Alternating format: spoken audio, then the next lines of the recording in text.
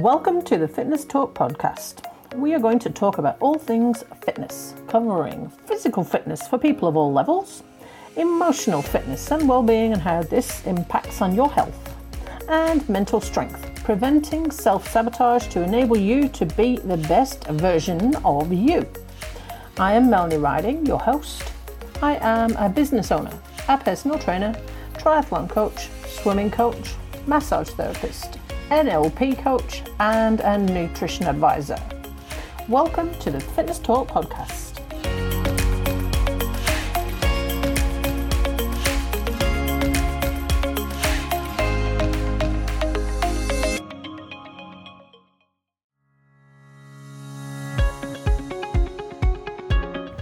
In today's show, we're going to look at motivation. Around 80% of New Year's resolutions are broken by around early March, and with COVID-19, that could accelerate how many of those remaining ones fail. So, how do you stay motivated to keep on track? Welcome to the Fitness Talk podcast. Hello, and welcome. Now today I thought we would talk about motivation. So how the devil do you stay motivated to stick to those goals, especially when we are now 3 months into the year and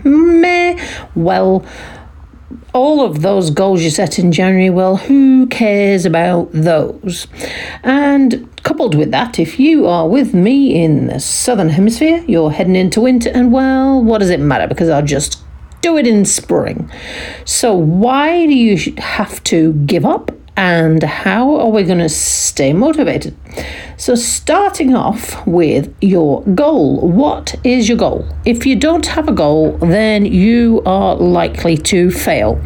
So for example, if your goal is to complete a triathlon next year, then you are going to have to work towards that goal from the year before if you are a beginner. So let me take that as an example. Beginner decides they want to complete a triathlon. Somebody who has never run, never swum, never biked decides a triathlon is an excellent goal. Now, if you give up right now and just decide that you're going to, start this in spring, you're going to only give yourself 12 weeks and you're probably going to fail at that goal. If you started earlier, of course, you're going to be more successful. But if your goal is like 12 months away, how do you stay motivated and connected to that goal? Well, to begin with, let's not make any hard or fast rules, because rules are made to be broken, let's face it, and then you'll just give up.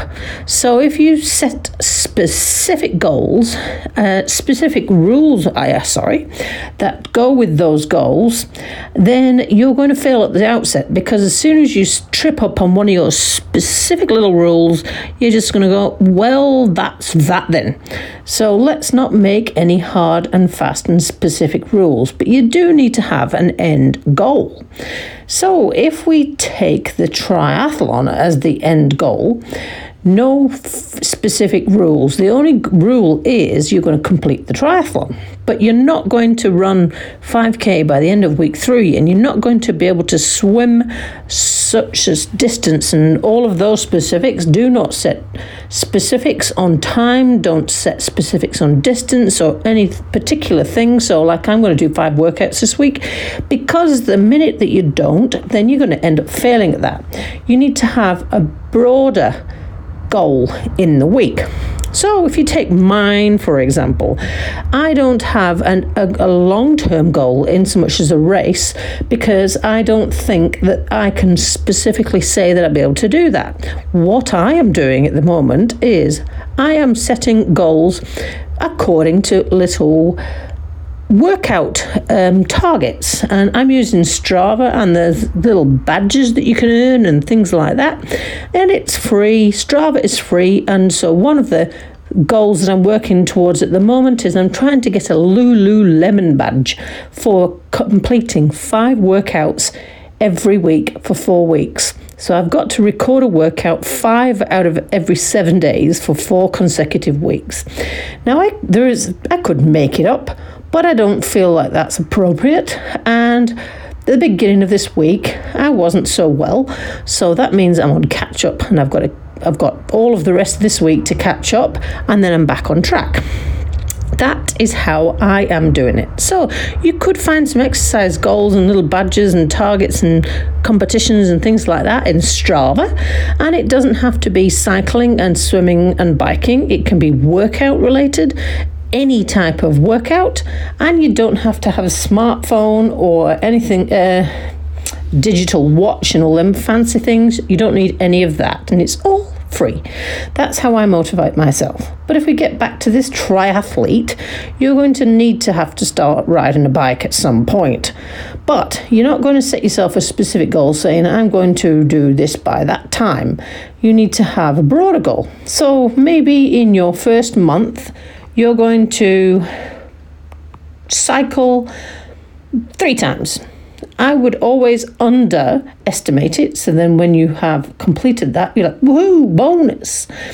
The next thing you need to make sure you do is make sure you have got some friendly competition going on. Now, there are so many ways you can do this online. There's lots of places that you can now do online challenges and earn an actual medal. So one of our trainers has just, I forget what she said, completed the English Channel, but running instead of swimming. And so you get a medal sent to you. How cool is that?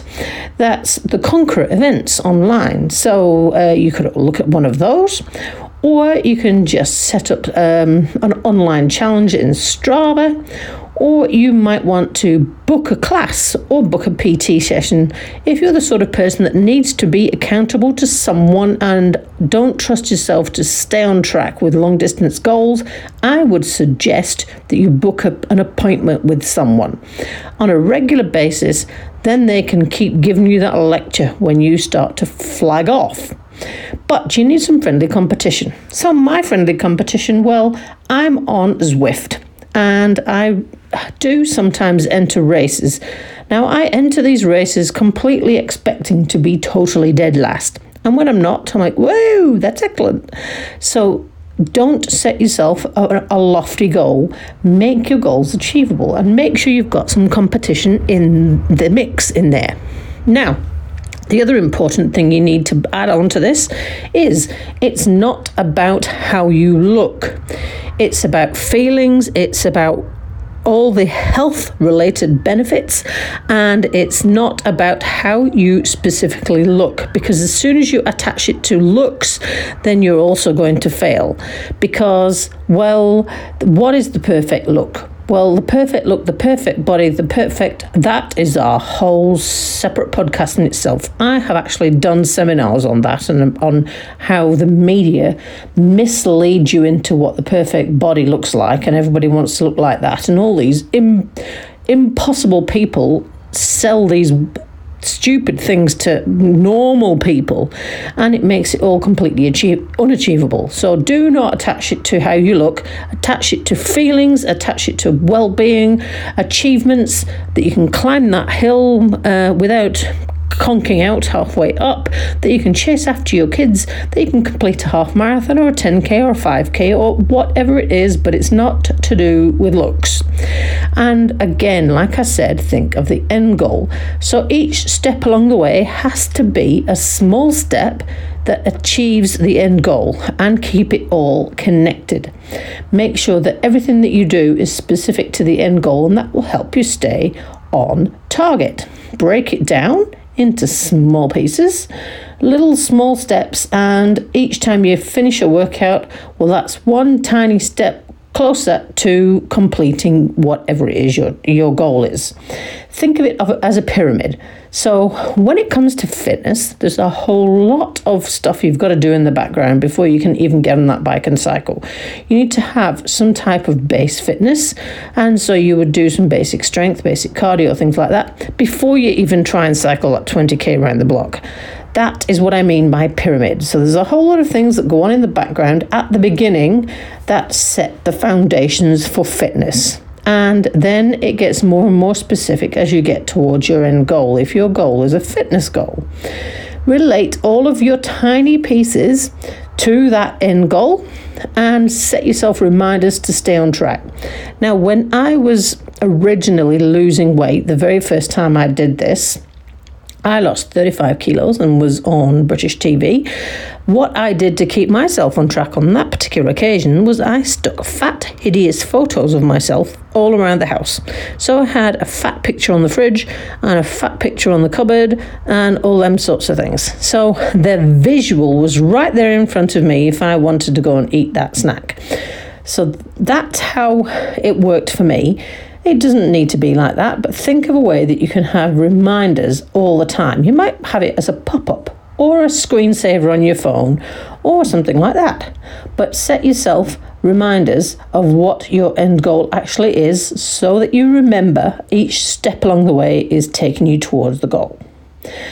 Now, I'm just going to recap all of that for you. So you need to not set hard and fast rules. You need to have some friendly competition, reach out to some people, use online tools, those sorts of things. Remember, it's not about how you look, and keep all of your small steps attached to your end goal. But there's one very, very important thing you need to think of that is always going to make it worthwhile. You need to add rewards. So when I was losing weight, my reward was we had free-for-all Friday. Now, that did not mean that we could eat 10 tons of whatever it was. What it meant was if I felt like a cake, I would have it on a Friday. If I felt like having a takeaway, I would have it on a Friday. But the rest of the week, I would not. So my final and golden tip for you would be make sure you build rewards in so that all of the fitness steps along the way towards your goal feel like they're worthwhile. So, thank you for listening. I'm Melanie Riding, and you have been listening to the Fitness Talk podcast. See you again next week. You have been listening to the Fitness Talk podcast with Melanie Riding. If you have enjoyed what you hear, please do follow us. And if there's anything you would like us to cover, you can contact us on fitnesstalkpodcast@gmail.com. Have a great day.